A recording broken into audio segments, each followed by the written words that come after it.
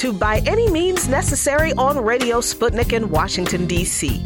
I'm your host, Jackie Lukman, and as always, we're your guide to connecting the political, social, and economic movements shaping the world around us. And today we're talking about inequality in the FEMA flood program and escalating conflict between Russia and Lithuania. And we're having our weekly segment, The Red Spin Report, today, since we'll be on a break tomorrow. And later on in the show, starting at 3:20 p.m. Eastern Time, we'll be opening the phone lines to you. But before we can move on, today, on June 23rd in 1988, NASA scientist James Henson testified to Congress stating the greenhouse effect had been detected, indicating that the climate was in fact changing. Hansen was also arrested on this day in 2009 during a protest against mountaintop removal mining at Massey Energy Company. And Hansen was on the record saying that coal is the single greatest threat to civilization and all life on our planet. He said the dirtiest trick that governments play on their citizens is that they are working for, quote, clean coal. The trains carrying coal to power plants are death trains. He said coal-fired power plants are factories of death. Hansen has also said that several times in Earth's long history, rapid global warming of several degrees has occurred. In each case, more than half of plant and animal species went extinct. New species came into being over tens of hundreds of thousands of years. But these are timescales and generations that we cannot imagine. If we drive our fellow species to extinction, we will leave a far more desolate planet for our descendants than the world that we inherited from our elders. And actually, people have been raising the alarm about damage that burning fossil fuels would cause to the environment for centuries, dating all the way back to 1856, with Eunice Foote, an American scientist and women's rights campaigner, who published a paper that for the first time suggested that carbon dioxide was a key component in warming the planet. But because she was a woman, all the smart male scientists scoffed at her paper and ideas and ignored her. Then in 1859, John Tyndall, an Irish physicist, showed how only small quantities of vapor, water, carbon dioxide, and other gases could change the planet's temperature. He was taken seriously because, male, but not seriously enough to change the industrialists' minds or practices, though. Then in 1896, the Swedish scientist Svante Arrhenius was the first to prove the link between carbon dioxide and the greenhouse effect. In his paper on the influence of carbonic acid in the air upon the temperature of the ground, he doesn't explicitly link the burning of fossil fuels to climate change, but he does indicate that fossil fuels are carbon-rich, so he noted the potential for climate destruction through burning of those entities. He did make the direct connection in later work. Then in 1912, an article written by Francis Molina titled The Effect of the Combustion of Coal on the Climate, What Scientists Predict for the Future, was published in Popular Mechanics magazine. In it, there is an ominous-looking picture of an industrial plant with multiple smokestacks spewing gray or black billows of thick smoke into the air. The caption underneath this picture reads, quote, "The furnaces of the world are now burning about 2 million tons of coal a year. When this is burned, uniting with oxygen, it adds about 7 million tons of carbon dioxide to the atmosphere yearly. This tends to make the air a more effective blanket for the Earth and to raise its temperature. The effect may be considerable in a few centuries." Now, you may think that this indicates that the author is issuing a dire warning of the damage to future generations of humanity due to the burning of fossil fuels. But when you read the article, you see that what's actually happening is what I think has always happened when the pursuit of industrial progress under capitalism becomes more important than science that reveals the damage that progress is creating. In the very same article, the author says that the changes to the atmosphere that the release of carbon dioxide will not cause harm, but will ensure that men in future generations can enjoy milder breezes and live under sunnier skies.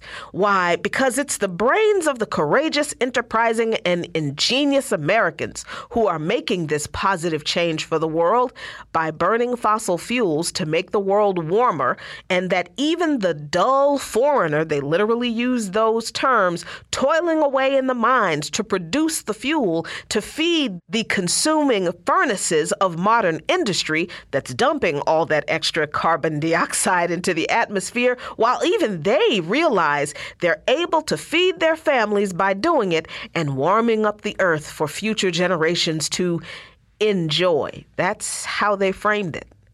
Only that's not how climate change has or will work out, is it?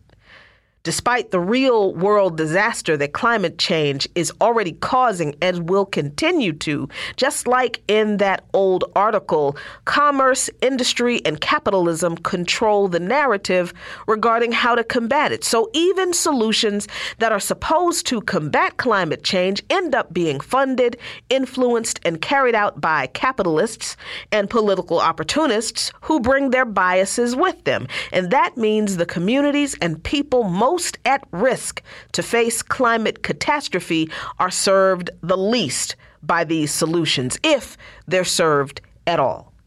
We've known about climate change for at least a century. Now that it is upon us and we are contending with the realities of climate catastrophe, we have to develop people-centered solutions that are directed and implemented by the people, because we cannot trust the people who got us into this mess to save us from it.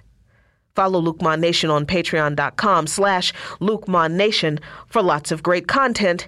And those are today's talking points, and you are listening to By Any Means Necessary on Radio Sputnik in Washington, D.C. I'm your host, Jackie Lukman. And as always, we're your guide to connecting the political, social, and economic movements shaping the world around us.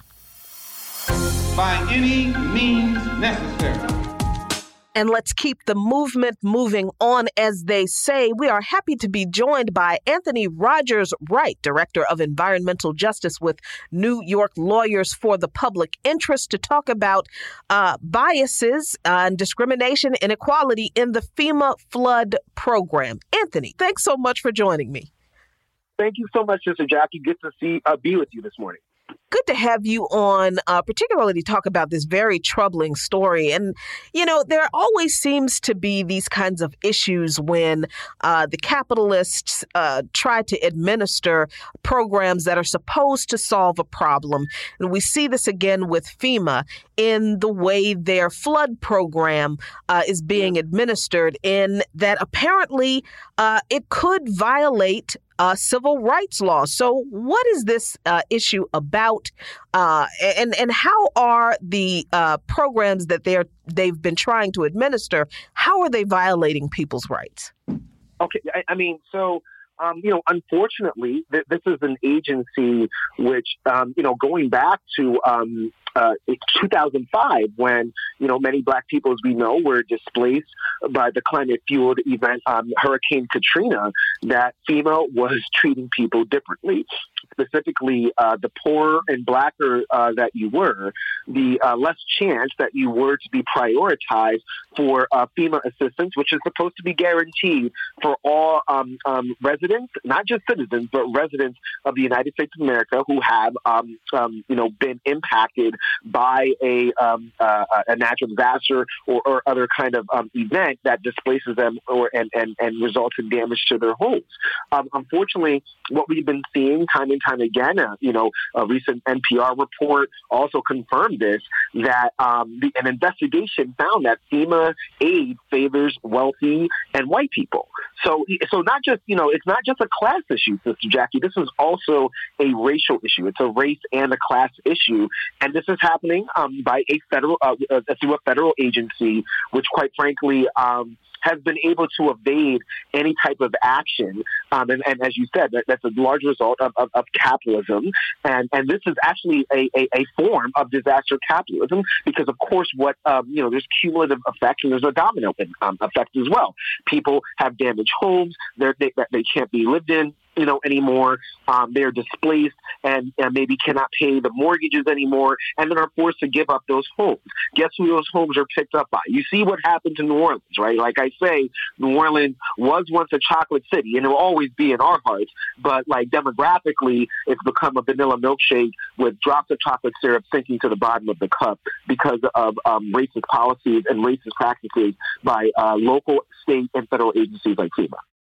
And, interestingly enough, there is a law called the Stafford Act, which is a 1988 federal law that authorizes the president to send state and local governments aid following disasters.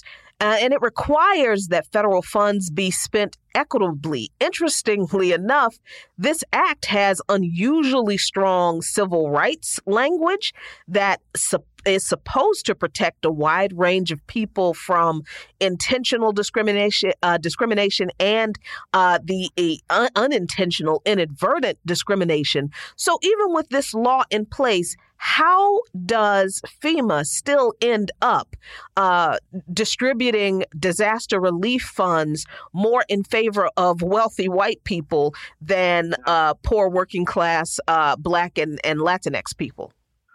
Well, you see, this is where, the challenge always lies, Sister Jackie. I mean, there's laws, and then there's the burden of proof that a law was broken.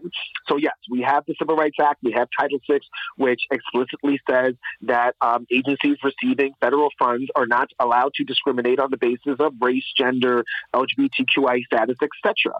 But when that happens, and we know that it happens on a daily basis, we say there's du jour as well as de facto racism happening every single day in this country. How do you prove that?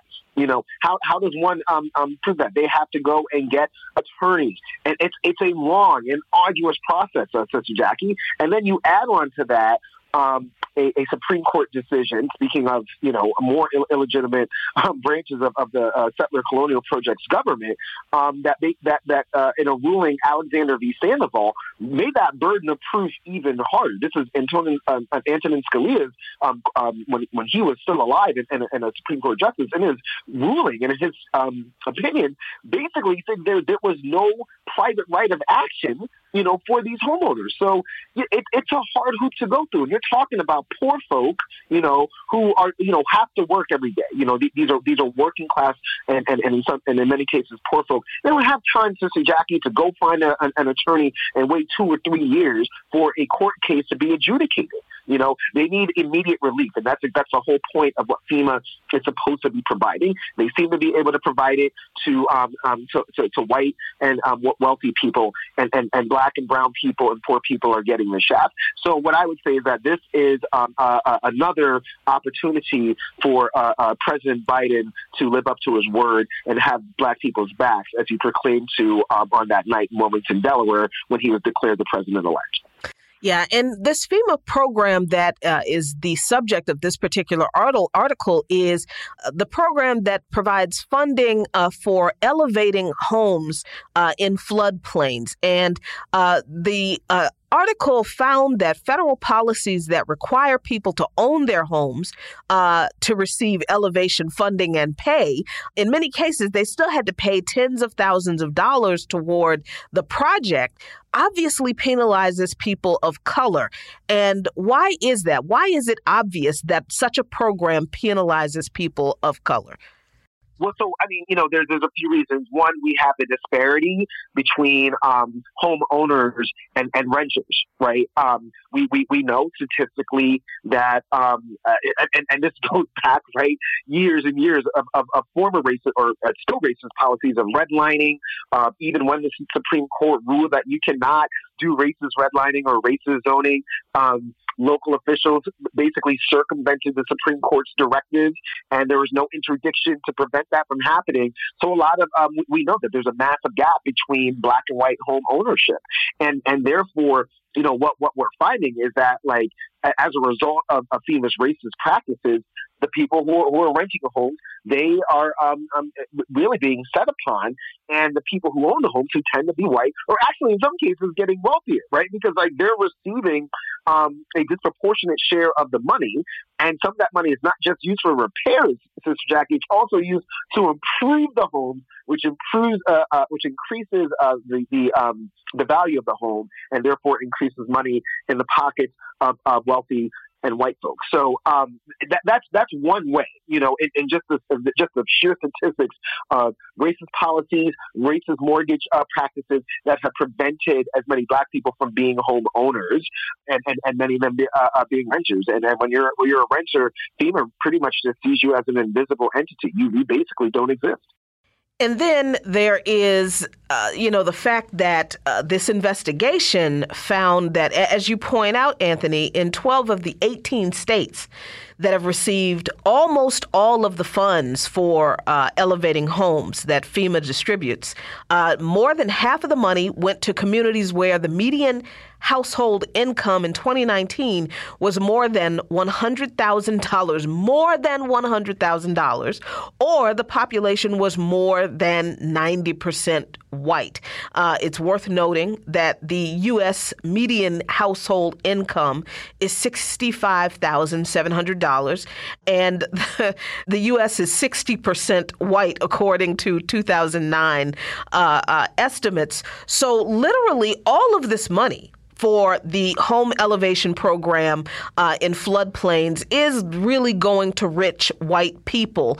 But FEMA says that they're not to blame, they're not at fault, because they don't track the data regarding race and income of where they send the money. That sounds like a smokescreen to me. I don't see how a federal agency doesn't track that kind of data, but FEMA says that they don't. So they said that, we don't collect the data, so we don't discriminate against individuals. And this is what an official of FEMA said. So, how do you respond to that? And more importantly, how do the people who are not receiving the funds that they need to address the issues that they are facing, mostly working class, poor, Black, Latinx people, not only in floodplains, but in neighborhoods that are already heavily impacted by issues of climate change and just regular, pollution?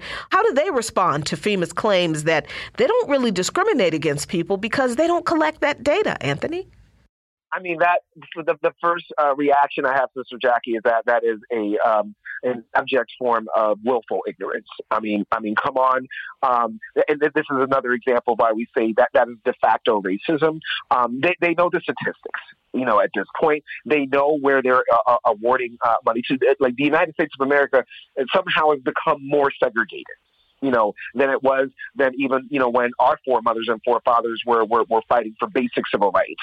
So that's willful ignorance. And what that calls for, is, well, and we don't know if we can depend on them, unfortunately, right? The Congressional Black Caucus should be stepping in and working in alignment with the Congressional Hispanic Caucus, and hearings need to be called for right now. As a matter of fact, I mean, I bet that we could probably make a phone call to Representative Caroline Maloney, who is the chairwoman for Oversight and Reform, to hold a hearing about this and bring the FEMA executives into Congress, have them sworn in and let them say that under oath and then have to answer tough questions from people like Rashida Tlaib, who lives who represents a district in Detroit full of poor black folk and a champion for these folks. People like Ocasio-Cortez who will ask tough questions and Representative Maloney herself, I imagine,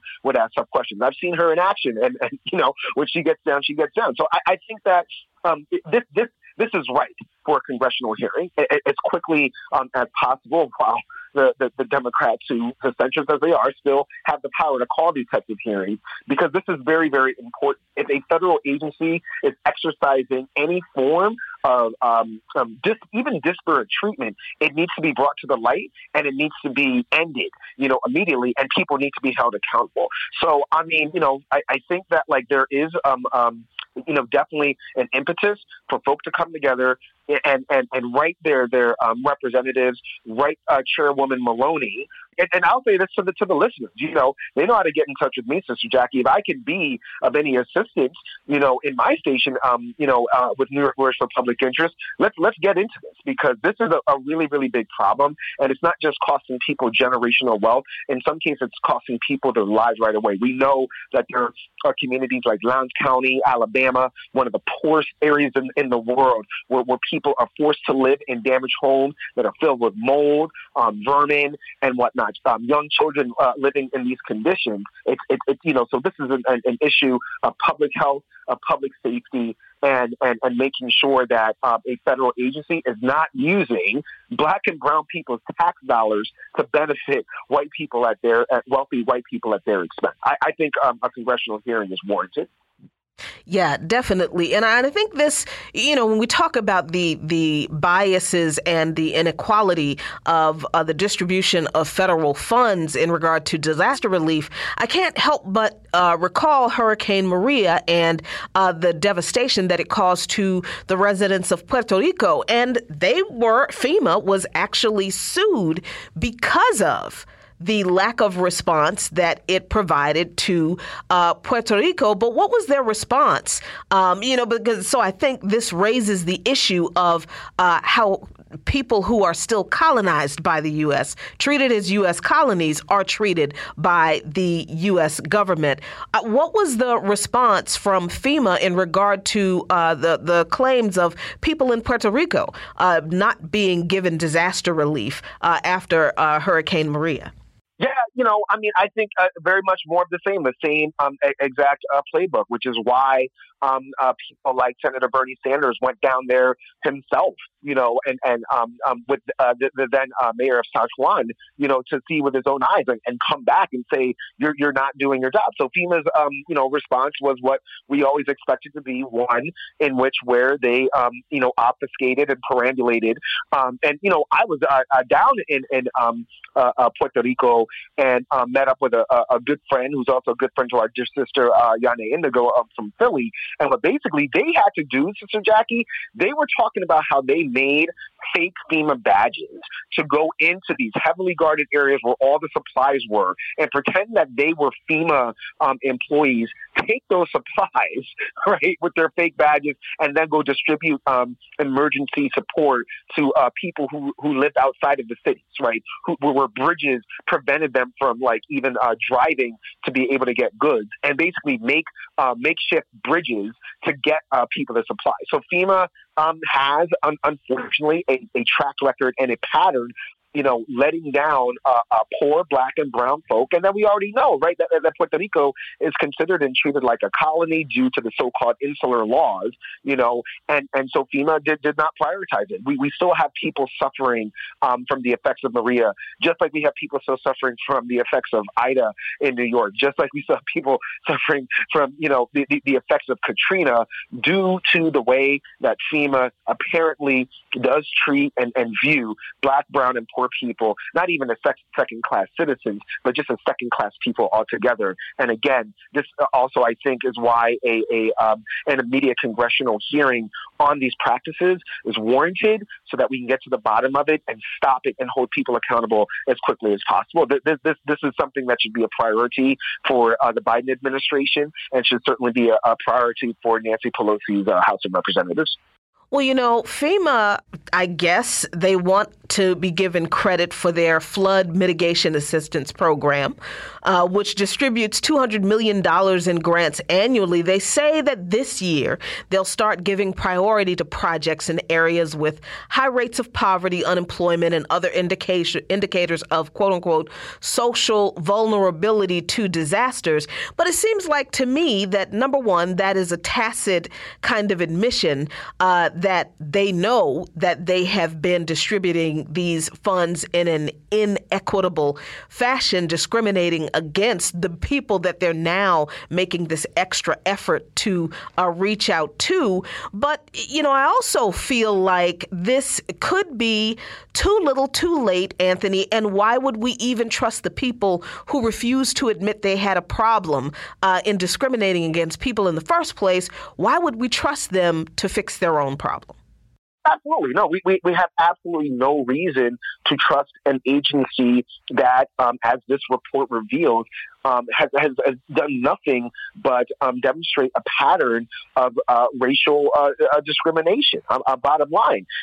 And then, when we're talking about these impoverished, so-called impoverished areas, what is the outcome, of them, potentially, putting a bunch of funds in? Is this in cahoots with developers who plan on just gentrifying these areas and pushing out the poor Black and brown people who currently live there, as we saw in New Orleans, where, it could be argued that FEMA money in some context was utilized, to displace people. We're seeing disaster capitalism with crypto barons trying to buy up Puerto Rico right now. And of course, we know city after city are becoming entirely gentrified. Harlem, no longer majority Black. Bed-Stuy in Brooklyn, no longer majority Black. So, what is the real impetus behind this? The people who are directly impacted have absolutely no reason to trust this federal agency whatsoever. It's either lip service or there are ulterior motives, because here's the thing, right? FEMA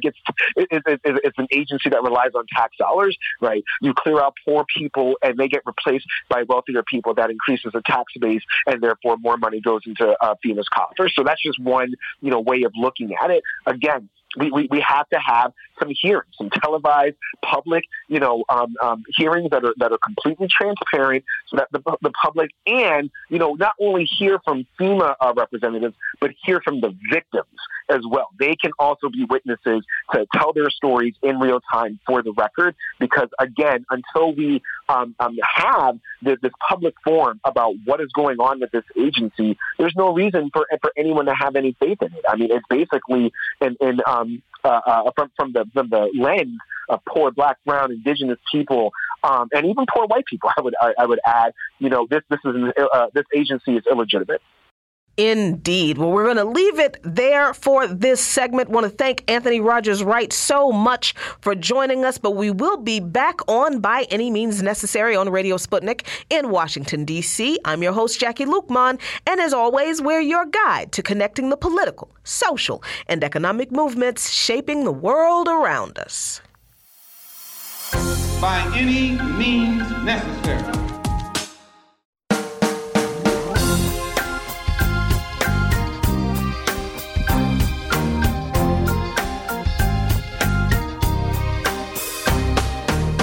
Welcome back to By Any Means Necessary on Radio Sputnik in Washington, D.C. I'm your host, Jackie Lukman, and as always, we're your guide to connecting the political, social, and economic movements shaping the world around us. And today we are talking about growing tensions between Russia and Lithuania. And we're happy to be joined for this conversation by international affairs and security analyst Mark Sloboda. Mark, thanks so much for joining me. Jackie, thanks for having me. It's always an honor and a pleasure to be on By Any Means Necessary.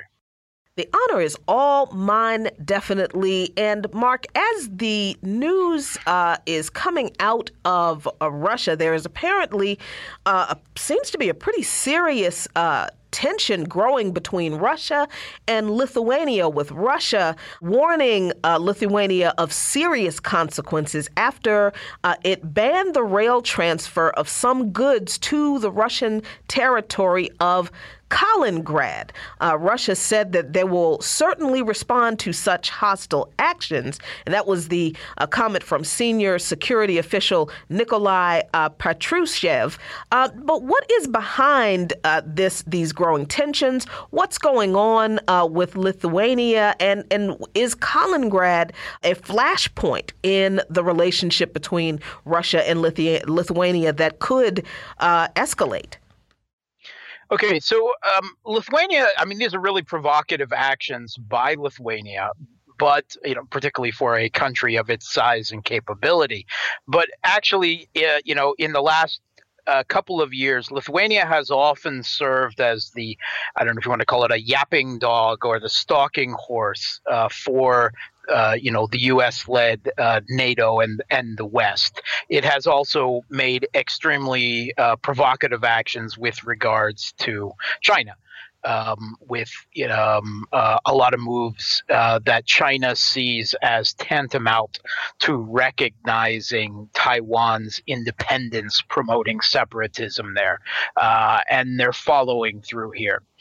Kaliningrad is a Russian exclave, right? It is a part of Russia separated from the rest of Russia by Lithuania. It is wedged between Poland and Lithuania.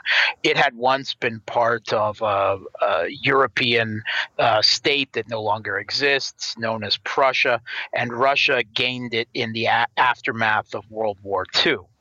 As the Soviet Union dissolved, it suddenly became an issue that it was going to be separated from the rest of Russia.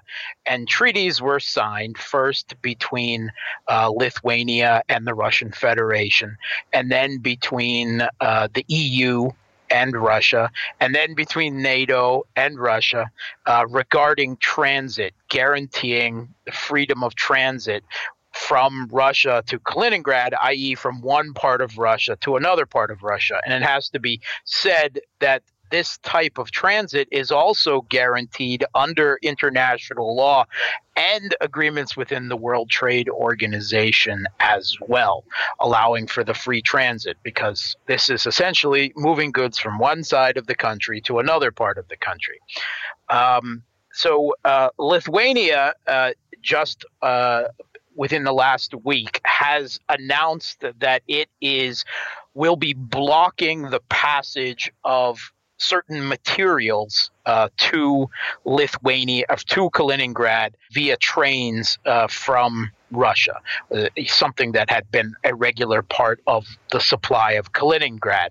And that these materials, coal, metals, technology goods, are all part of the West's, the EU's economic war of sanctions against Russia.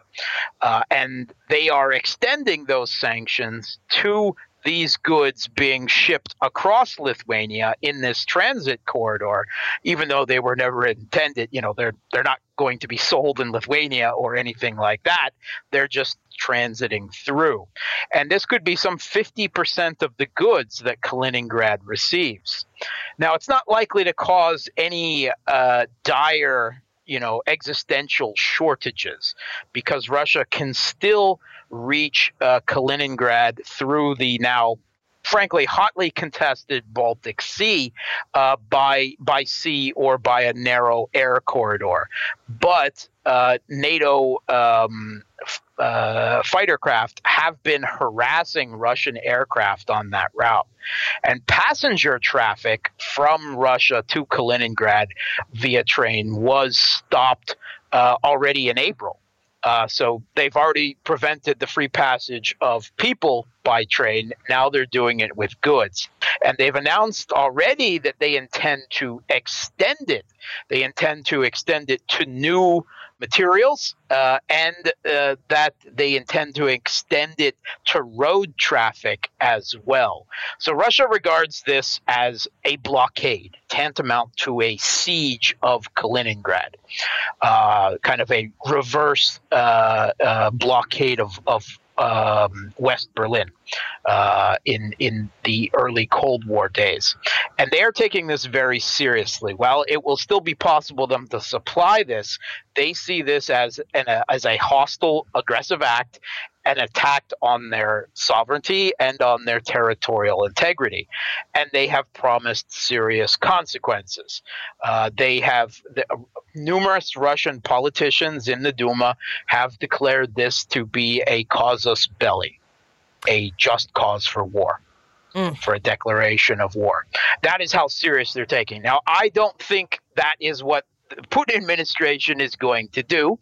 Not in, certainly not at this point. I don't see that being on the cards because Lithuania, of course, is a member of NATO.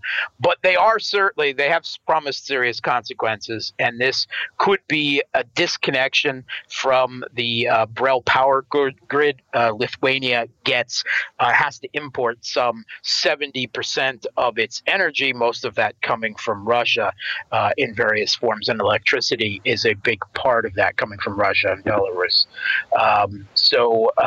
We don't have a word yet on what exactly Russia is taking a look at their response. They've always been very careful to tailor their counter sanctions against the West such that it does not hurt their own economy, because that's a concern, because there is a relative imbalance of strength there.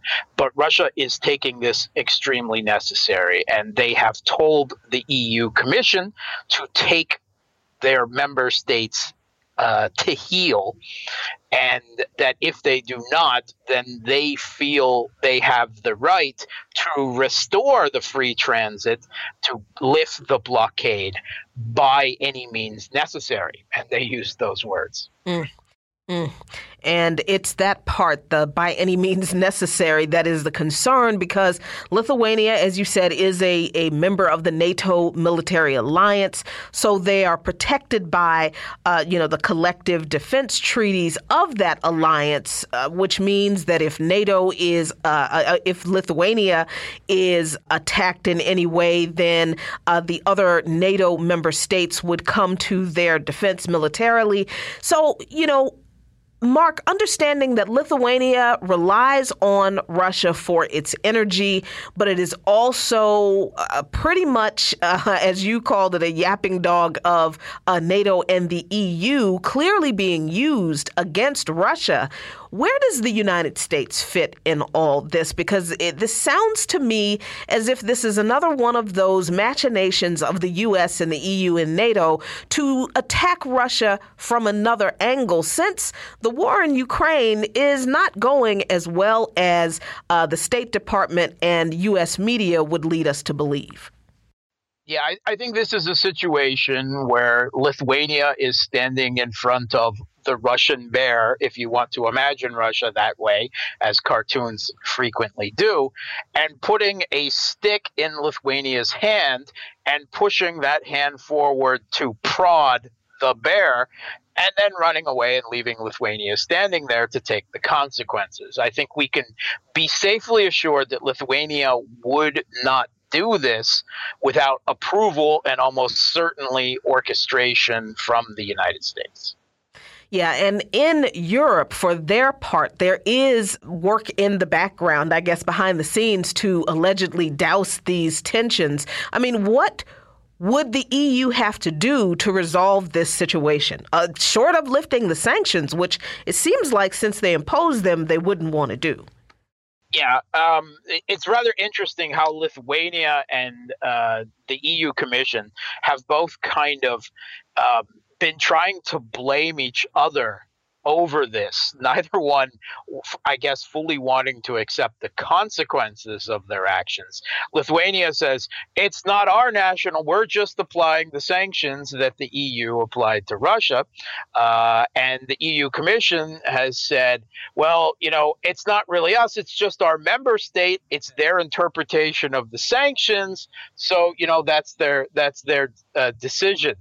And I don't see that there is anything Russia would accept in this, except for the removal of the application of these sanctions to what it regards as sacrosanct treaty-guaranteed transit from Russia to Russia, from Russia to the Kaliningrad exclave through Lithuania.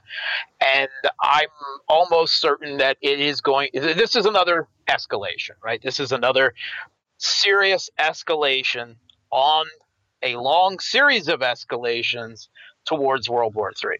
Right? I mean, that is the possible end game. And this is not going to start World War III, but if you have so many more of escalations like this, as we've already seen, that is the only logical conclusion where it's going to get up. Russia is going to economically sanction Lithuania, and it is going to be serious. And they have said that their response will have negative consequences for the Lithuanian people, i.e., they are adopting the Western playbook that they need to make the Lithuanian people suffer enough that they want to change their government. Exactly what is the Western playbook of sanctions against Russia.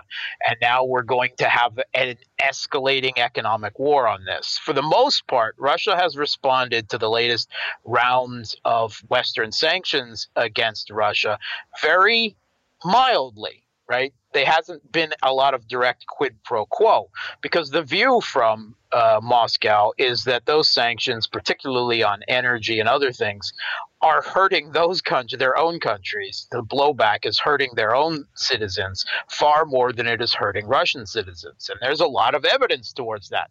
The strength of the ruble, the double-digit inflation in the West, the energy costs in Europe, the gasoline prices in the U.S., and of course the big unintended blowback is directed against the countries of the global South, particularly Africa, both Northern Africa and the Middle East and Sub-Saharan Africa, which Russia, as the world's biggest grain exporter, is having a lot of problems getting its goods to African states because of the sanctions' effect on financial transactions, on insurance for ships and cargo, on access to ports needed, to make the journey there, and so forth. So all of this has had much more effect on other countries than Russia so far. But I think that Russia will see this. This requires a direct, serious economic response. It will be asymmetric, but it will be serious. And I get the feeling that we are going to have to continue to keep an eye on this issue in Kaliningrad very, very closely, because the outcomes, if a resolution is not reached that's amicable to Russia, could be dire for all of us. But we need to leave it there for this segment. Want to thank Mark Sloboda so much for joining me. We'll be right back on By Any Means Necessary on Radio Sputnik in Washington, D.C. I'm your host, Jackie Lukman, and as always, we're your guide to connecting the political, social, and economic movements shaping the world around us. By any means necessary.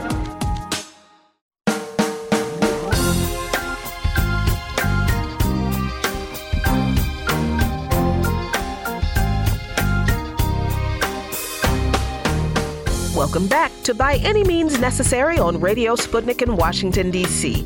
I'm your host, Jackie Lukman, and as always, we're your guide to connecting the political, social, and economic movements shaping the world around us. And we're having a special Thursday edition of the Red Spin Report, where we discuss sports, politics, and struggle with Nate Wallace, co-host of Red Spin Sports. Nate, thanks so much for joining me. Hey, Jackie, glad to be here. Yeah, definitely. And, it is actually fortuitous that we're having this segment on today as we're marking the 50th anniversary of Title IX, and the Biden administration is saying that, they want new protections for trans students, and the Title IX revisions that he is proposing would recognize that transgender students are covered by the law and undo rules that have been recently passed that were geared at, targeting transgender athletes, particular transgender women from school sports. But, this whole Title IX issue in regard to transgender sports and students, of course, has heated up over the past few months with the passage of those pieces of legislation that seek to exclude transgender girls from competing. And Ted Cruz apparently has weighed in on both the anniversary of Title IX and the attacks on transgender people, but in a typically not normal Ted Cruz way. So I hate to ask, Nate, but what did he have to say about it? Yeah, well, I mean, Ted Cruz is basically making the case that he is a fierce defender of Title IX, and that and being so, he's wanting to ramp it up again to preserve the sanctity of women's sports and the what he calls the abuse that's being perpetuated upon them. I'm kind of paraphrasing, but what he's essentially saying and what he tweeted out this morning is it's sort of a farce, because I'm pretty confident, knowing Ted Cruz and just the sort of ideological world he comes from, that he would not have been this fierce advocate for Title IX in 1972 when it was passed. There was huge opposition to it. The idea that this is government overreach, forcing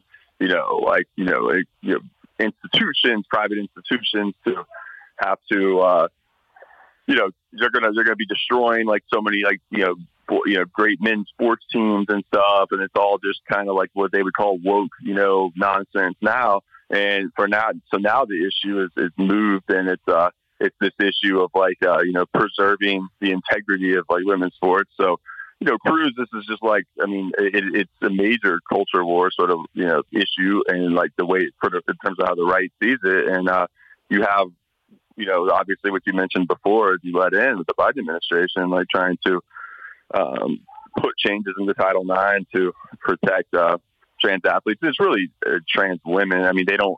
Trans men can be impacted by this, but that's not really what the target of this. This is about the idea that there's an undue advantage for quote biological males, competing and being able to take over the space that's meant to be there for as they would say, real women to shine. And that's just what they pump. And it's it's part of the larger CRT stuff they push. It's part of the, their agenda to kind of, flame the fire of, just culture war type division, to sort of take away from the kind of, economic policies that really both parties push for. But, the Republican Party doesn't really want to talk about at all in terms of, because it just doesn't, it's not popular. And so they have to come up with these sort of diversions. And here we are, the 50th anniversary of Title IX. And now it's really up. The debate is very real. And, the stakes are high for the people involved in terms of Title IX, not just being a celebratory 50-year in retrospect, but, what is Title IX going to be going forward is very much in the air right now. Yeah, and I think the hypocrisy of people like Ted Cruz and the conservatives who are pushing for protecting women as their reason for imposing or supporting these anti-transgender laws, particularly, you're correct, aimed at transgender women, because they never say anything about transgender boys and men competing in sports. It's all about transgender girls and women. These very same people, as they claim they celebrate Title IX and they're so supportive of it, they haven't said anything about the persistent inequalities in several sports for girls and women in regard to things like race and class. Because I think it's true, Nate, that for girls of color, college sports like lacrosse or equestrian sports or rowing or even softball are not as likely to be accessible to them because they weren't exposed to them in grade school. Why? Because those sports aren't funded in the schools where they came from. So, these very people who talk about their, supportive of Title IX, like Ted Cruz says, they don't say anything about the continued inequality in even women's sports in regard to race and class. I mean, even, when we look at the fact that the leadership roles in sports, Nate, 34% of head coaches for women's teams are white women, and just 7% are women of color. And for athletic directors, just 4% are women of color compared to 20% for white women. So even in women's sports, men still dominate as far as leadership roles on those teams. So where have these conservatives been in protecting women and protecting and supporting Title IX when all of that inequality has been going on? Yeah, they don't support implicit in all this is like the fact that they don't believe they might not oppose Title IX like as it was like constituted in 1972 now, but they fundamentally do believe that like men's sports are just inherently are more superior due to and just like it's the dictates of the market. People want to watch the NBA more than the WNBA. I mean, you can literally look at ratings and say that that's the case. But like the reality is that, it's how these things are framed and developed for years and years. And the way they're about preserving, very traditional roles of femininity. And even like when it comes to you look at the Olympics and the presentation and all the things that female athletes have to worry about in terms of, what sports where they're judged, especially, it's a lot more than just the athletic performance. It's about their performance of like femininity too. And, that's completely fine with them. I mean, you look at also, you mentioned coaching and leadership roles in women's sports. I mean, there are very few like female coaches and men in any kind of men's sports. I mean, you just cross that threshold with the San Francisco 49ers and, I think with an assistant, and then Bruce Arians at Tampa Bay Buccaneers had a female assistant. I mean, but in a very quality control type role. Whereas in women's softball and women's college basketball, you see. I mean, I don't have the exact stats in front of me, but I mean, I venture to say that there's at least as many male coaches as there are female coaches, and that's not even touching on the issue of like the racial dynamics of that. Yeah, you're never going to hear any of that from Ted Cruz because it's not about that for Ted Cruz. So. As you mentioned, as you said, it's about a cynical, ploy to try to exploit this issue, much like they do with the critical race theory and acting as if that's being like the idea that it's even being taught in K to 12 that they're really getting deep into the structural analysis of like racial injustice embedded within the legal system. I mean, there's some teachers that are pushing that are trying to wake kids up to more of those things, but there's no curriculum like it's that CRT, the actual critical race theory that came out of academia is part of a middle school or high school curriculum. So it's a straw man type stuff, and it's also it's a election year type looking to score points. So that's sort of what it is.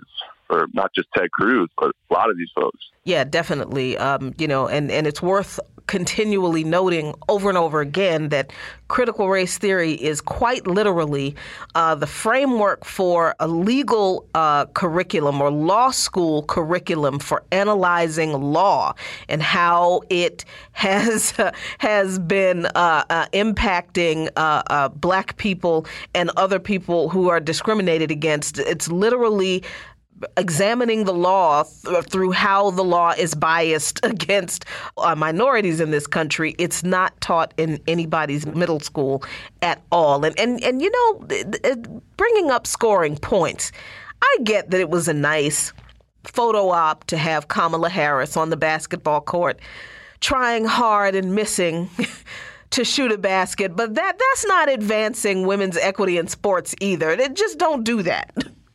I mean, it's just another series of fumbles for Vice President Harris. And I mean, from the really bizarre instances of laughter, like they just don't really make any sense at times. And then just showing up and, kind of like, oh, well, I'm trying really hard. It's like, it's just not resonating with the people, and people can look at your record from California and then see the way that it just really just like not normal kind of like human interaction. You feel like there's a performative aspect going on in almost every kind of like interaction that she's engaged with. And I think that's why her poll numbers are so low. And the Democratic Party is freaking out with both of the people they have on their tape, Biden and Harris. So, yeah, that was not a good look. If you get a chance, she went to American University and was trying to shoot some hoops. It's kind of a regrettable move probably for her. But I did want to get the streaming stuff. Oh, yeah, definitely. Yeah. What's going on with this Major League Soccer and this big deal that they just inked with Apple? Yeah, so it's a 10-year, $2.5 billion global deal with Apple Inc. And it's just another example of the proliferation of streaming services in America. I mean, it was for a while when this started. We had Netflix and Hulu, and then it just starts just cascading, Peacock and Paramount Plus. And we're seeing the fragmentation of media. Traditional, cable, and we have cord cutters that are, moving away from that, millennials and even people, other, older and stuff, realizing they can stream. And while that was a way of saving money, we're now seeing that in order to, follow the teams you like, if you're a sports fan, for instance, it's becoming more and more cost prohibitive. I do speak, for example, the New York Yankees locally in the New York City area. They not only you have to have the Yes Network, premium network to be able to watch, you also, there's certain games you got to have. If you don't have an Amazon Prime subscription, you can't watch a weekly game. They were on Peacock a few weeks ago. And it's so they're actually trying to grow the sport in that sport. How many working class kids are actually going to have even a chance to actually watch the Yankee game? So they're just going to get used to not even thinking about that. And with Major League Soccer, this is a big deal. Apple is moving in now. Peacock has moved in heavily into the sports world. We've seen ESPN Plus. So we're just seeing capitalism really just start to go after the average sports fan and make it more and more less and less accessible. Really, is how I see this becoming, and doing so in the name of offering more options and whatnot. And sure, if you have a requisite income level, it's not going to be a problem. But a lot of people are going to be pushed to the periphery here. And the NBA, their deal runs till 2025, and you look at when that runs out, you look to see some major changes in terms of adding a lot of streaming aspects to their services, which are right now owned by ABC, ESPN, Disney, and TNT, Turner Sports. It's just, I think it's just another example of the way capitalism in decline really is trying to find ever increasing streams of income and ways of squeezing people, that in this case being the viewers, viewers and consumers of sports in this country. And ironically, it's going to, I think, hurt them in the long run, because it's going to, when you have fewer and fewer young people coming up, watching their games and watching their content, especially when you got to have a million, however many different streaming subscriptions just to keep up with the games you want to watch. So I think it's troubling to say the least. Yeah, it sounds like the people are going to figure out that they don't want to pay for another seventh streaming service either, in facing the economic realities of having to survive in this capitalist hellscape. But we are out of time for this segment. Thanks so much, Nate, for joining us for this week's edition of Red Spin Report. We're going to leave it there. We will be back on By Any Means Necessary on Radio Sputnik in Washington, D.C., so please stay with us. By any means necessary.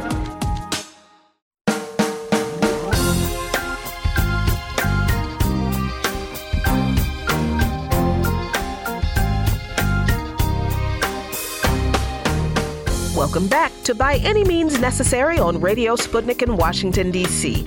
I'm your host, Jackie Lukman, and as always, we're your guide to connecting the political, social, and economic movements shaping the world around us. Oh, yes, my friends, we are back. It is Thursday, June 23rd, and in 20 minutes, you'll be able to give us a call and let us know what's on your mind. Tell us what you think about what we're talking about today, or anything that's on your mind, anything that's happening in the world today. We absolutely want to hear from you, but that is not the only way you can reach out and touch By Any Means Necessary here in Washington, D.C. You can do that, as I said, at 3:20 p.m. Eastern Time by calling us at 202-521-1320. That's 202-521-1320. But you can also listen to our shows at SputnikNews.com/radio. Click on the plus sign and type in By Any Means necessary. And you can also hear us on Sputnik.mave, that's MAVE.digital, and you can listen live on your radio dial at 105.5 FM and 1390 AM in the Washington, D.C. area from 2 to 4 p.m. Eastern Time each weekday, and we are streaming live for your viewing pleasure right now on Rumble. That's rumble.com/C/BAM necessary. The chat is live. And remember, friends, at 3:20 p.m. Eastern today, you can call us at 202-521-1320. That's 202-521-1320. But wherever you are in this world and however you do it, we want to hear from you. And I think I should note at the top of the hour here that tomorrow, by any means necessary, will not be on the air. Never fear, never fear. We will be back on Monday. We're just taking a little break for this Friday. We will return Monday, and Sean, the voice Blackman, will be reporting from Brussels. That's right. We sent your boy on an international assignment. Very excited to hear what he has to say when we talk to him then. But in the meantime, I am very happy that we are joined right now by Maximilian Alvarez, editor-in-chief of the Real News Network and host of the podcast Working People.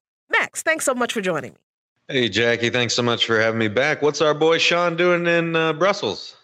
He is stalking the G7. I think that's what's going on, and whatever else is going to happen in Munich, I think. So we're going to hear about all the highlights from him next week. Hell yeah. Awesome.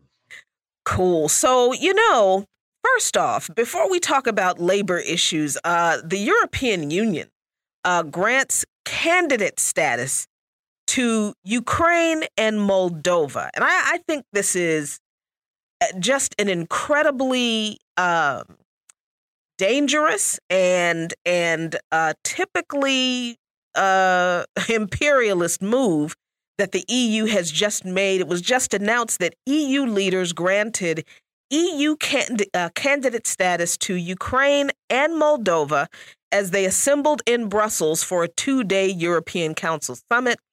They're saying this is, quote, a historic moment. Today marks a crucial step on your path towards the EU. European Council President Charles Michel tweeted confirming the news. Our future is together, he said, congratulating Ukrainian President Volodymyr Zelensky and Moldovan President Maya Sandu. And I think it's worth noting that the 2014 coup in Ukraine, that this entire conflict is precipitated this whole conflict, that the U.S. backed the right-wing forces in Ukraine and ran the then president of Ukraine out because he decided to put a pause on signing a trade deal with the European Union at the time that would have required that Ukraine cut off all trade relations with Russia, which Ukraine was willing to do at the time if the European Union would guarantee that they would make up the losses that Ukraine would suffer by severing trade deals with Russia. Why was that important? Because Russia was the Ukraine's largest trading partner in the region. When the EU decided not to respond to the then Ukrainian president's repeated requests to, I'll sign this deal, but you have to give me assurances that you will make up for the losses that we experience from cutting off trade relations with Russia. When the EU said nothing about giving them assurances to do that, then the Ukrainian president said, you know what, I cannot in good conscience sign this deal right now because if I do, it's going to destroy the Ukrainian economy, which is already kind of in a shambles. And it seems to me that this is for the European Union, and I think for the U.S., a a part of their long game that they have been trying to realize in Ukraine, to bring Ukraine into the EU, which is, again, let me go back and remind people that the reason the people in Donbass, one of the reasons they did not want to be a part of the EU is because they are an industrial sector in Ukraine. They're largely working class. They're very proud of the work they do. They did not want to be subjected to the European Union's quote unquote modernization schemes. That always meant privatization, and that takes away from workers. That's neoliberalism. They did not want that. So now all of that people fought against in 2014 were subjected to a civil war for opposing with the Ukrainian, the Kiev army, which had a whole neo-Nazi unit, remember, waged a civil war against the people of Donbass and Crimea because they did not want to be a part of the European Union and wanted to be considered independent. All of the things that people were fighting against in particularly the eastern part of Ukraine in 2014 have now been realized. And my question, of course, is at what cost, Max? I mean, obviously, this is all about capitalism. This is all about capitalism. And the U.S. got in bed with, gave money with, funded clear right-wing fascist forces that occupied government buildings in 2014, legitimized them, the then president that was installed after the democratically elected president of Ukraine was run out of the country by these violent right-wing forces. There was the massacre in Maidan Square. There was the massacre at the trade union building. All the responsibility of these right-wing forces. They are a unit legitimized in the Kiev army, waged civil war against the people in the Donbass and Crimea region. And now the EU and the U.S.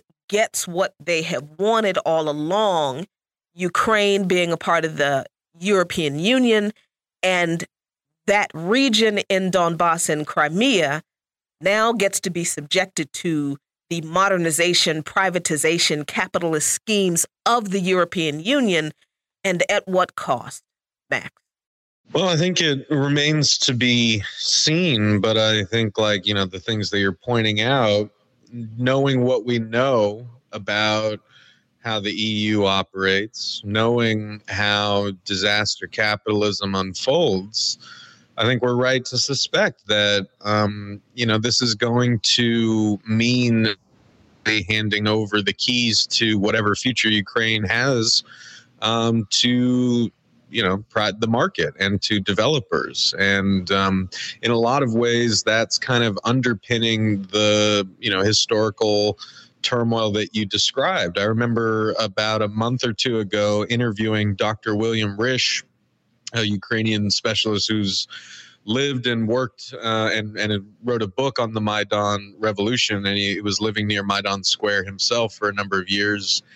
And we kind of talked about, the long deindustrialization in the Donbass region and in other parts of Ukraine, the massive population flight that Ukraine has been experiencing, the cronyism that it has been subjected to, the exploitation of resources, so on and so forth. And now, given the war that Ukraine is embroiled in, I think that is kind of a situation where, their leadership is looking for, understandably short-term kind of quote unquote solutions that are going to have really long-lasting, long-term effects for Ukrainians and the Ukrainian economy. And I think it's really, I'm very nervous about it. To given all the things that you said. I mean, I interviewed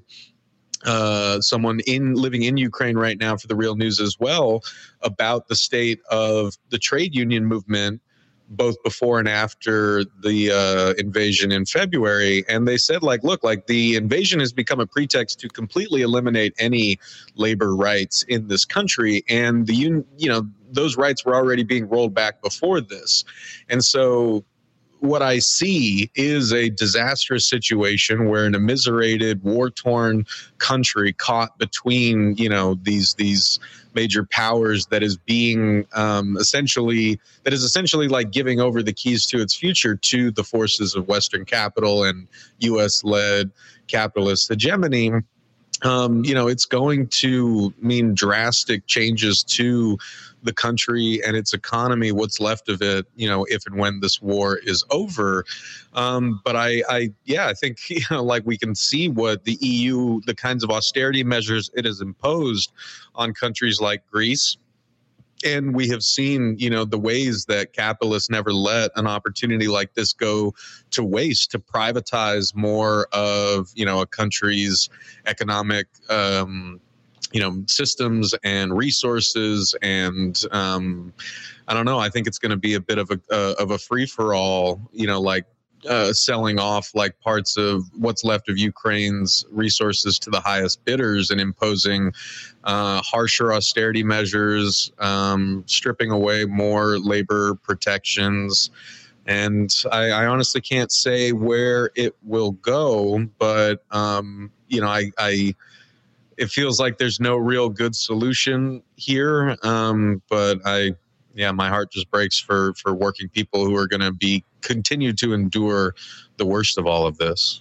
Yeah, that's a fact. And I mean, as we're seeing, celebrations in some countries around the world where progressive or left forces are winning electoral victory, signaling a step forward, or at least a step away from right-wing authoritarianism and the austerity policies of those right-wing governments that they defeated, like recently in Colombia, in Nicaragua, and we're hoping, for more to come.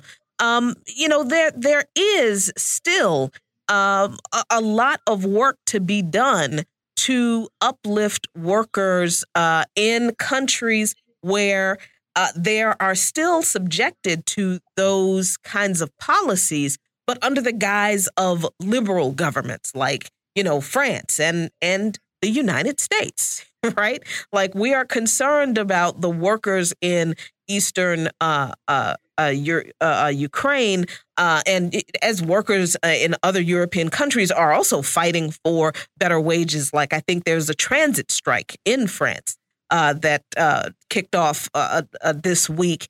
Here in the United States, we have a so-called liberal government, but we are also facing worker struggles, low wages, few, if any, benefits for, working class and poor people. So the labor movement needs to be revived, not just in, countries that are facing new austerity measures like Ukraine and what we think is going to happen there. But this is an ongoing fight here. But there has been a lot of movement toward organizing, labor organizing, and union organizing in particular. And I'm particularly interested, Max, about the Labor Notes conference that just happened just recently. And it was the first since the pandemic. The last happened in 2018. So it seemed that this conference was pretty important, and it was kind of a milestone. So I'm interested to hear from you why this conference this year was so important for Labor Notes and what came out of it that we need to pay attention to. Yeah, I mean, it was, it really felt like the conference was happening at a crucial moment, right? Because as you said, Labor Notes, this was actually my first time ever going to Labor Notes. I'd always had friends and comrades and colleagues going, and I felt very jealous, but, I never had the ability to get there myself until this year representing the Real News Network. And, I picked a great year to be able to go, right? As my understanding, this was the largest gathering that they've had in quite some time. There were over 4,000, people in attendance. And I think one of the thing that makes Labor Notes such a special event, right, is, you compare it with the AFL-CIO convention that took place in Philadelphia the week before. A lot of important stuff happening there as well, but it's, that conference feels more like the DNC, right, or the RNC, right? It's more official. It's more of, I guess, like a, there's a lot of more symbolic stuff. There's a lot of big picture speeches from union leaders. There was the election of Liz Shuler as the first woman to be the president of the AFL-CIO, which is significant. But at the same time, right, there does feel to be a sense of disconnect between the union leadership among the various unions that make up the AFL-CIO Federation. I guess just for listeners, a reminder, the AFL-CIO is not itself a union. It's a federation of many unions that has millions of members. And, I think they have to be much more diplomatic in that sense, right? Because you're trying to basically find messages that all of those different unions and different locals, right, can buy into, and that's not very easy to do. And that kind of culminated in, the AFL-CIO leadership announcing this goal to increase union membership by 1 million members over the next 10 years, which sounds good, but when you consider, the trends in demographics in this country, the fact that baby boomers are going to continue retiring out of the workforce, a million new members over the course of 10 years essentially means continued decline. We need to be much more ambitious than that. Union density in this country is at its lowest point since the 1930s.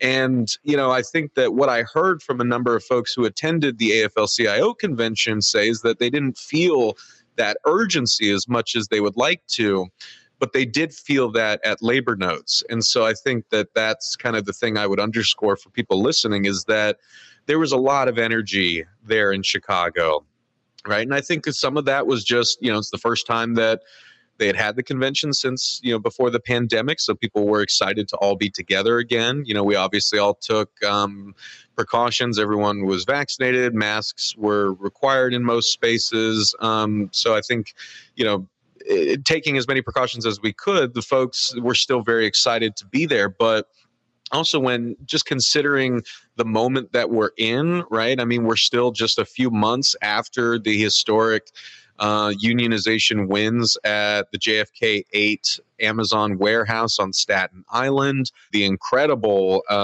victories that Starbucks Workers United have racked up unionizing Starbucks stores across the country.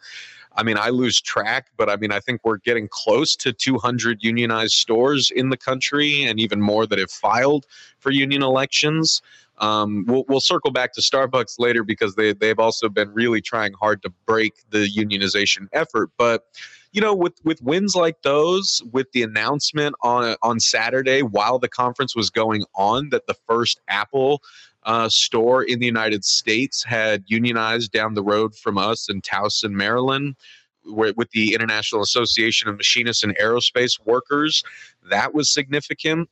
So it felt like the conference was taking place at a time when you do have this sort of excitement and energy, and the labor movement is sort of being reshaped before our very eyes, right? Because you take those first two examples that I gave, Amazon and Starbucks, the workers there are overwhelmingly young. Right. And, a lot of these folks are in their early 20s, mid 20s, and they are bringing a new, fresh kind of energy and flavor to the movement. People love seeing Chris Smalls in his Eat the Rich jacket. Right. They love seeing, all these young Starbucks folks with tattoos and piercings and colors in their hair, and people, who are LGBTQ, non-binary, just a different face to the labor movement, really being the ones kind of driving the conversation. And I mean, striking strippers in North Hollywood were there at the conference. So I think that was really exciting, was just, given the news, the strikes that we had last year, which me and Sean have talked about on this show a number of times. There was speakers from John Deere. They waged a major strike near the end of last year. The UAW, United Auto Workers folks, who just passed a historic referendum allowing union members to directly elect their international union leadership and thereby have more worker democracy in their union. Like, that's really huge. Teamsters for a Democratic Union, normally a small caucus within the Teamsters, but a very loud and rambunctious one. They've been having more influence in the union. And in fact, Sean O'Brien, the new union president, is empowering Teamsters for a Democratic Union as the union gears up for some of its biggest fights over the next year and a half, including at UPS, which is going to be a major story this time next year. Wow. So, yeah, I think there was a lot of excitement, a lot of rank and filers driving the conversation, but also a lot of older members. And we understand that our problems, like you said, are numerous, and we're living in very dire times. But I think there was a lot of hope and a lot of camaraderie that I felt on the ground there in Chicago. Yeah, that is definitely something I want to pick up on the other side of this break. We're going to take a quick one, and we'll be right back on By Any Means Necessary on Radio Sputnik in Washington, D.C. So please stay with us. By any means necessary.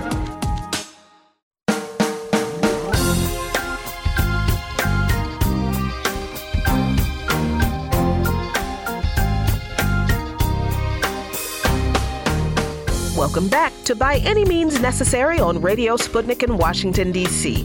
I'm your host, Jackie Lukman, and as always, we're your guide to connecting the political, social, and economic movements shaping the world around us. Phone lines are now open, friends. 202-521-1320, 202-521-1320. I am Jackie Lukman, and I continue to be joined by Max Alvarez. And Max, I want to talk about some of that youthful energy that was present in the Labor Notes Conference, particularly the presence of the Starbucks and the Amazon union members, and the announcement, that the Apple Store had unionized. How has the older rank and file of the labor movement or the labor organizations responded to this youthful energy? Because I feel like, a new generation comes into an established organization wanting to do things differently, especially after some years of, I won't say complacency, but kind of seeming dormancy. And I understand that there's been a whole political movement in this country to push unions to the side and to demonize unions and to discourage unionization. But do you feel that the energy and the kind of in-your-face, unapologetic, take no prisoners attitude that so many of these young people who are facing these economic crises that you hit on just a bit on the other side of this break are living in right now, that really the boomer generation left for them, to be honest? I mean, how have you seen a tension between the generations in labor organizing and labor organizations, or has there been an embracing of this breath of new, younger, more vigorous, fresh air that is needed to push the labor movement into the future? I wish I could say, right, that it has been embraced across the board, but that's not really true. I think that it really depends on which union you're talking about, sometimes which local of which union you're talking about. Not to give a wishy-washy answer, but I have seen really great examples of folks in those older generations really, doing everything they can to bring young folks into their unions, to bring them into the movement, to help them get the tools and support that they need to become the leaders of this movement, the future leaders of this movement, right? And you can see examples of that, and even in some of the things that we spoke about before the break, right? I mentioned, like, by no means are the Teamsters perfect, right? They've got a lot of issues themselves, as do most unions. But even Sean O'Brien, who got elected as the new union president on the kind of Teamsters for a Democratic Union slate, he has been meeting with Christian Smalls. He's been, like I said, diverting resources to the Teamsters for a Democratic Union. So I see that as a form of like intergenerational support that is very much needed in the Teamsters Union. Same goes for parts of like the United Auto Workers. I have seen some folks really encourage this rank and file energy and try to empower caucuses like Unite All Workers for Democracy, or the UAWD, which was the caucus that really pushed for the referendum that I mentioned earlier that allowed UAW members to directly elect their union leadership. And I guess for folks listening, if you want to understand why that's so important, right, consider the John Deere strike that I mentioned before. This was a massive strike that happened in the fall of last year, where 10,000 John Deere workers went on strike against, this manufacturing giant during a year when John Deere had its most profitable year ever. Like, we're talking billions and billions of dollars. And yet, when contract negotiations came up, John Deere tried to squeeze more out of its workforce, and the international union leadership recommended that the membership, accept the first contract that was offered. And the membership overwhelmingly rejected it, and they overwhelmingly rejected the second contract that was negotiated. And so you saw a real division there between the rank and file and the international leadership that led to a sort of revolt by the membership, refusing to accept a subpar deal, staying on the line and continuing to fight until they got a deal that they found acceptable, which they finally did, on the third go around. But that's why so many UAW members have told me that it was really important to have direct democracy in their union so that their leadership could better represent their needs and interests at the bargaining table and beyond. And, but that hasn't always been the case, right? I mean, we've seen UAW officials get indicted by the FBI because, they've been embezzling and being like corrupt in bed with the bosses that they're supposed to be fighting on behalf of their membership, right? So there are shakeups that are desperately needed.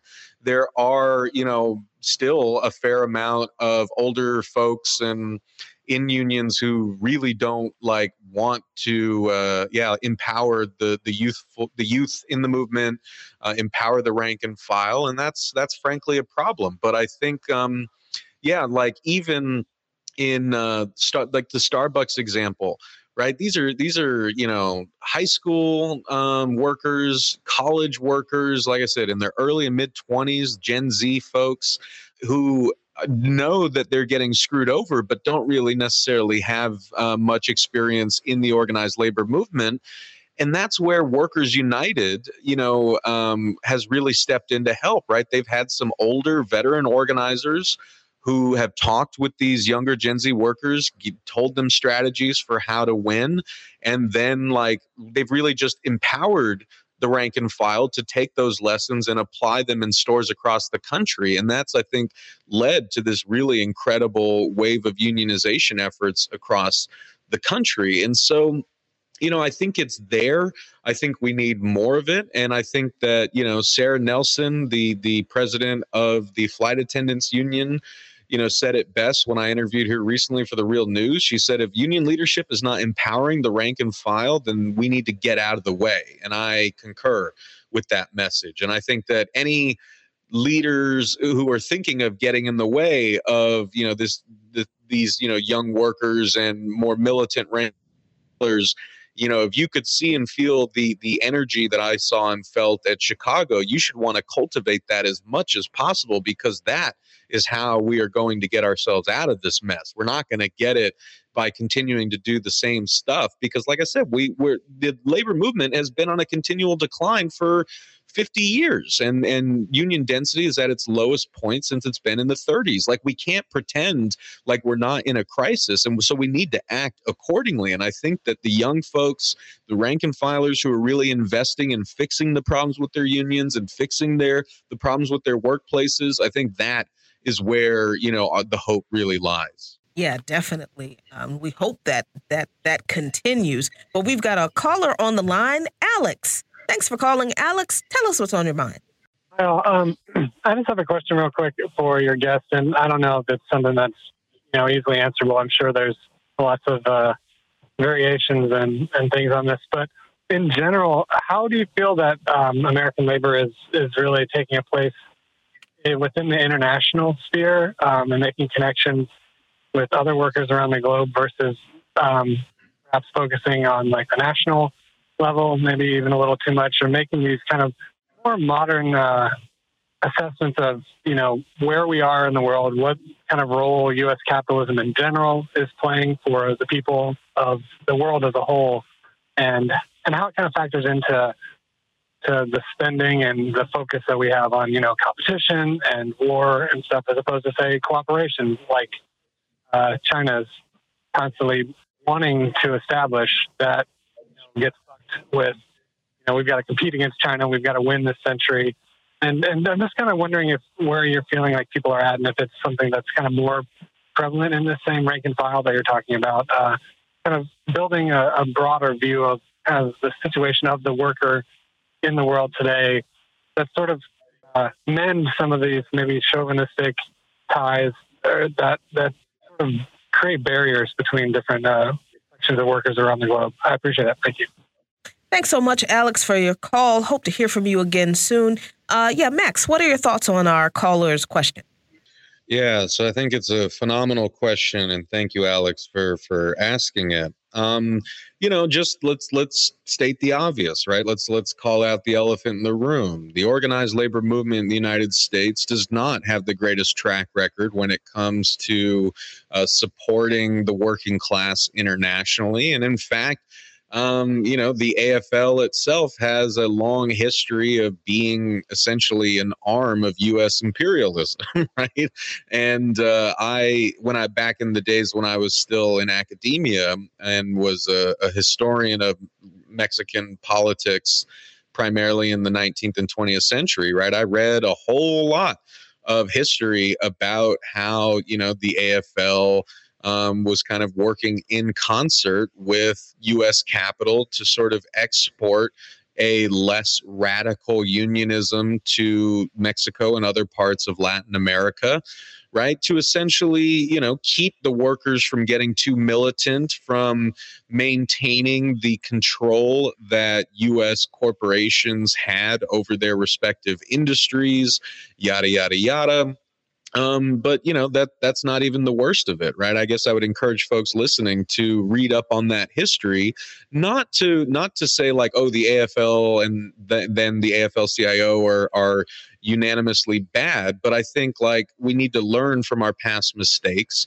We need to not only see how it was bad for workers beyond our borders, but it was also bad for workers here. I guess that's the thing that really drives me nuts when I talk to workers who still have that sort of chauvinist, like nationalist mentality, is I'm like, do you not see how this kind of mentality has been weaponized against us to our own demise for, generations, right? I mean, this is, like what has kind of allowed corporations to essentially like pit working people in different countries against one another, and for us here in the imperial core in the U.S. to train ourselves to see our fellow workers in Latin America and East and Southern Asia and Africa, right? People who are targeted for exploitation by the same companies that, have been exploiting us. because the workers in those other countries can be paid far less than workers here are paid, because workers can be subjected to far greater forms of workplace hazards and abuse and worse. Those workers are not our enemy, and the capitalists are our enemy. The people who are exploiting our siblings around the world and pocketing all of that extra revenue, while we here in the US are dealing with like losing, like from deindustrialization to the rise of the gig economy, right? We're all in this race to the bottom, and the people who are laughing all the way to the bank are the bosses and the owners and the shareholders.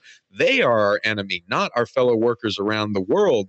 And I think that what I am seeing is that there are people in the organized labor movement who do get that, and who are at least getting more of a seat at the table to make that argument to the leadership. I will give one example because I'm actually working with him here at the Real News Network, but a brilliant also young indigenous labor organizer, Cooper Caraway. He's the president of the AFL-CIO Labor Council in Sioux Falls, South Dakota. A leftist, an incredible, person who cares deeply about working people. He just got back on like an international solidarity tour in Cambodia, where he stood in solidarity with striking casino workers who are not only going up against a corrupt mob-tied boss, but that boss is also, has ties to corrupt government officials. So these casino workers are really like up against it. And here is Cooper Caraway from the AFL-CIO here in the U.S. standing in solidarity with them and saying, we support you. And Cooper's message to the AFL-CIO is essentially like, look, we cannot, just trot out the old standards that organized labor has been relying on over the past generations, like, oh, we have to buy American, we have to build American, and that's how, we rebuild the movement in this country. No, what Cooper and others are saying is like, we need to go organize the sweatshops around the world. We need to empower and show real material support for working people in other parts of the world who are being exploited by the same companies that are headquartered here in the US or in Europe. Because if those capitalists don't have cheap labor sources to exploit around the world, then they have to like sit and bargain with us collectively. But if they always have a place to go where they won't have to deal with regulations, labor protections, where they can pay low wages, that's where they're going to go. And we're always going to get screwed over that way. And so just a final thought on this. We're not there yet. We have so far to go to build real robust international solidarity. But what I think is hopeful is that more working people in the US and Canada and Mexico, these are folks that I've been talking to more recently, I think more people are realizing that the only way to fight international capital is to fight on international on an international playing field, right? And this includes companies like Amazon and Starbucks. I'll stick with them because we've already been talking about them. But I was moderating a panel at Labor Notes called Workers of the World, where we had two workers from the Chilean Starbucks union that had an incredible victory that took like 12 years to achieve. But they're fighting the same union busting that exported from Seattle to Chile. Not the first time U.S. capital has exported its destructive force upon the country of Chile. And I was sitting at a table with them and Amazon workers from Poland. And then they were talking to the Amazon workers here in the U.S., the Starbucks workers here. They were exchanging notes about, how to win, how to fight, how to support one another. And I think that that's really hopeful because we're at least learning to see that the forces we are up against do not stop at our own national borders. So why should we, right? We have a long way to go to build that solidarity up.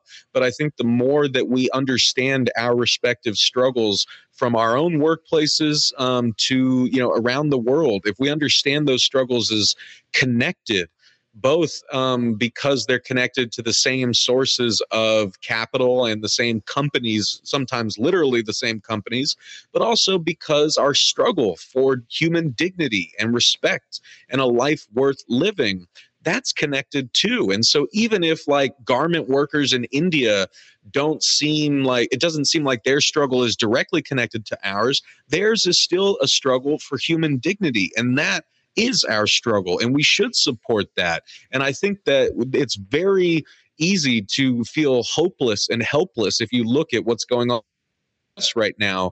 But in fact, I think as Jackie mentioned earlier, if you want to find hope that another world is still possible and that working people can be the ones to deliver it, I think if you look around the world, you'll see examples of working people really taking that fight up, and we need to support it however we can. Yeah, definitely. And I want to pick up on that on the other side of this break. We're going to take another quick break. We'll be right back on By Any Means Necessary on Radio Sputnik in Washington, D.C. So please stay with us. By any means necessary.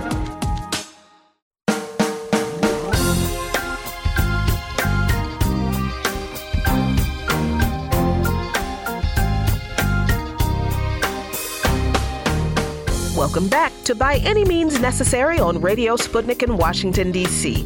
I'm your host, Jackie Lukman, and as always, we're your guide to connecting the political, social, and economic movements shaping the world around us. Phone lines are still open, friends. 202-521-1320. That's 202-521-1320. I continue to be joined by Max Alvarez, and we were talking about the need for international solidarity among workers, particularly those of us in the U.S., and how we or the need for us to build solidarity with workers around the world. And I think that a part of our indoctrination in this country by capitalists, in how we see other countries and how we see workers in other countries, also has to be something that we workers are careful that we don't bring to us in the struggle for international worker solidarity, because we can't exclude solidarity with workers in countries that the capitalists in this country, and that is the entire government of this country, by the way, that the imperialists in this country call authoritarian. And it strikes me that the reason the politicians in this government calls countries and leaders of places like Venezuela and Nicaragua and Cuba authoritarian is precisely because they can't go into those countries and exploit those workers the way they have been able to exploit workers in other countries that they are friendly with. So, countries like, other countries like Iran and so on and so forth. So I think that as workers, Max, when we're talking about international solidarity, I think we also have to look at how countries that this government targets with sanctions, with the smear of authoritarianism, calling leaders who have been elected in democratic elections that are far more democratic than ours, calling them dictators. When we look at, if we do, and I think this is my argument, that we should be looking at workers' movements in those countries, because having been to Cuba and seeing how workers are literally defending the revolution, feeding people, providing health care and housing and all of that kind of stuff for people that we can't get here. When people in Nicaragua have strong, robust unions and are very supportive, the government is very supportive of farmers' unions in particular, because Nicaragua is over 90% food sovereign. I think that we in the U.S. have to take the time to, one, interrogate why this government continues to demonize these countries and in effect are demonizing the people in the countries and the workers, And then once we do that, I think we are responsible to taking a look at what are workers in those countries doing that is such a threat to this government that they would continue to demonize the government and to continue to do things to the people, like imposing sanctions that actually hurt workers and working people in those countries. Yeah, I mean, like, I think the thing to start with, right, is, we're here in the U.S. thinking through how to build real substantive international worker solidarity, right? That's no tall task. And, I think that, one of the things that I've stressed in my work from the very beginning, with my podcast, Working People, where I interview workers, not just about their jobs, but about their lives and how they came to be the people they are, right? I have a book of interviews out with workers, also about their lives and their jobs during the first year of the COVID pandemic that just came out. And this is the work that I do at The Real News as well. And the reason I bring that up is because I realize even just starting here, where we are, looking all around us, right? Capitalism and, individualist consumer culture has really done a number on our brains to the point where, it's a real struggle to get people to see their fellow workers as human beings who are as complex as they are, right?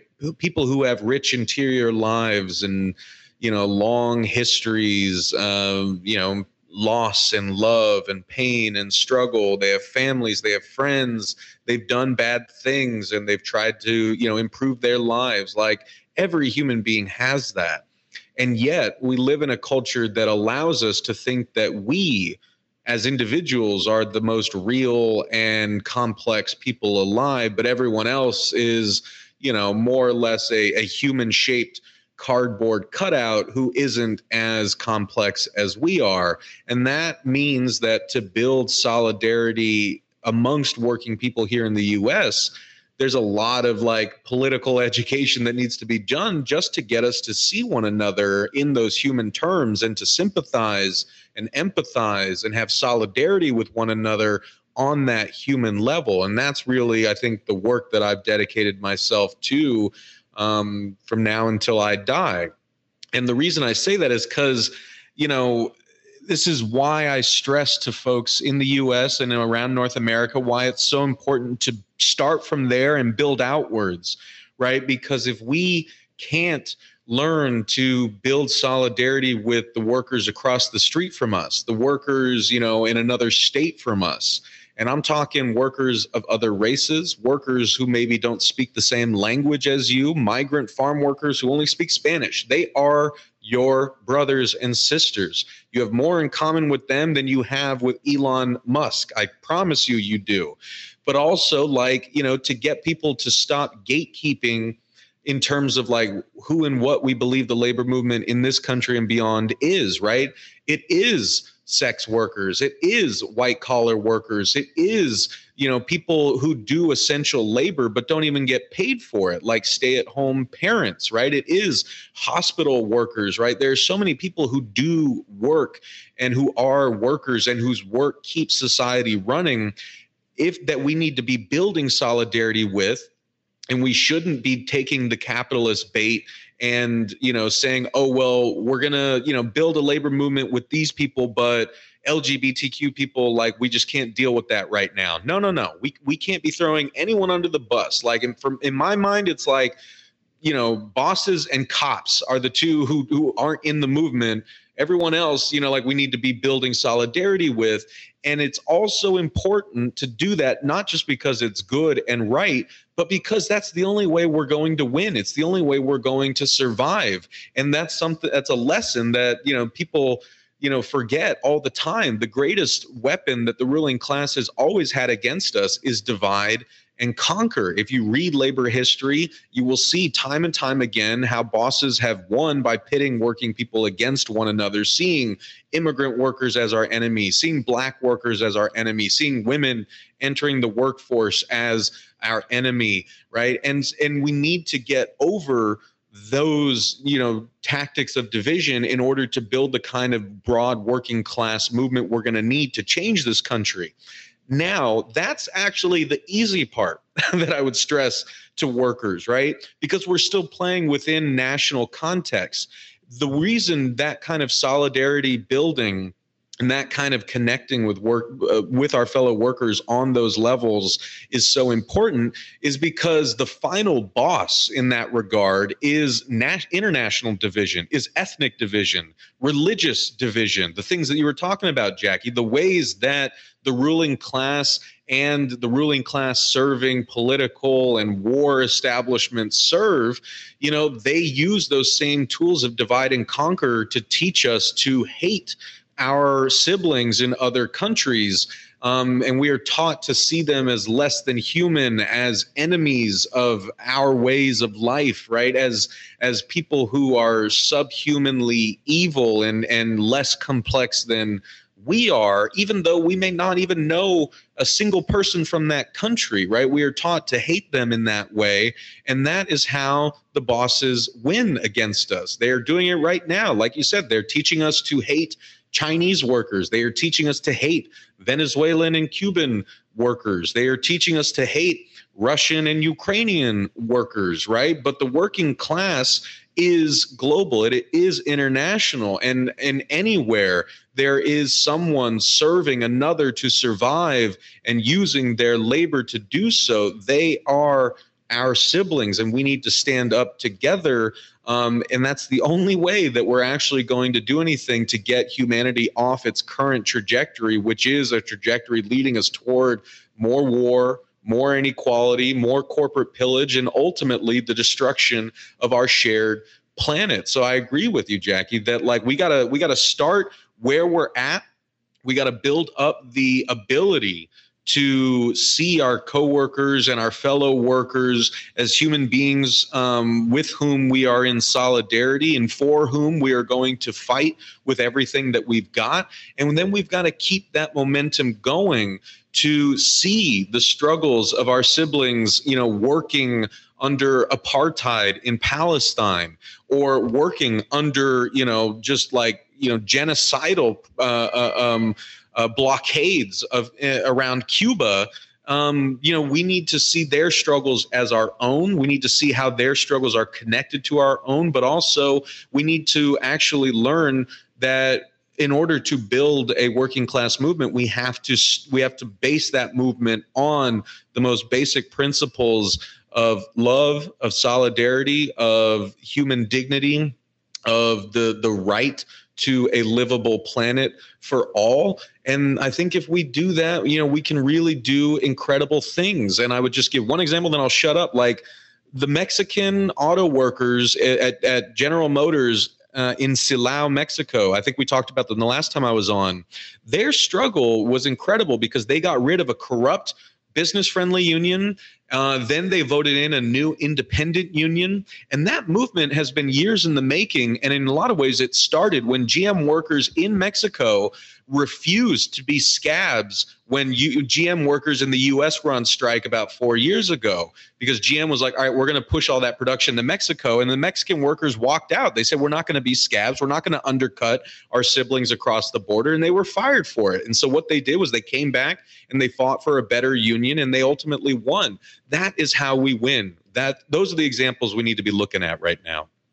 Yeah, definitely. That is true. And, at the center of our organizing efforts domestically, and certainly at the center of our efforts to reach out to our working brothers and sisters internationally, the struggle has to be rooted and grounded in anti-capitalism. It has to be rooted and grounded in anti-war ideology and anti-imperialism. Because if we don't understand the connection that capitalism plays to war and imperialism, how capitalism destroys the lives of working class and poor people here in this country by taking all of our money and giving it to the Department of Defense, $54 billion just since February of this year to Ukraine, whether it's in contracts for weapons or in direct aid to Ukraine to prop up their economy,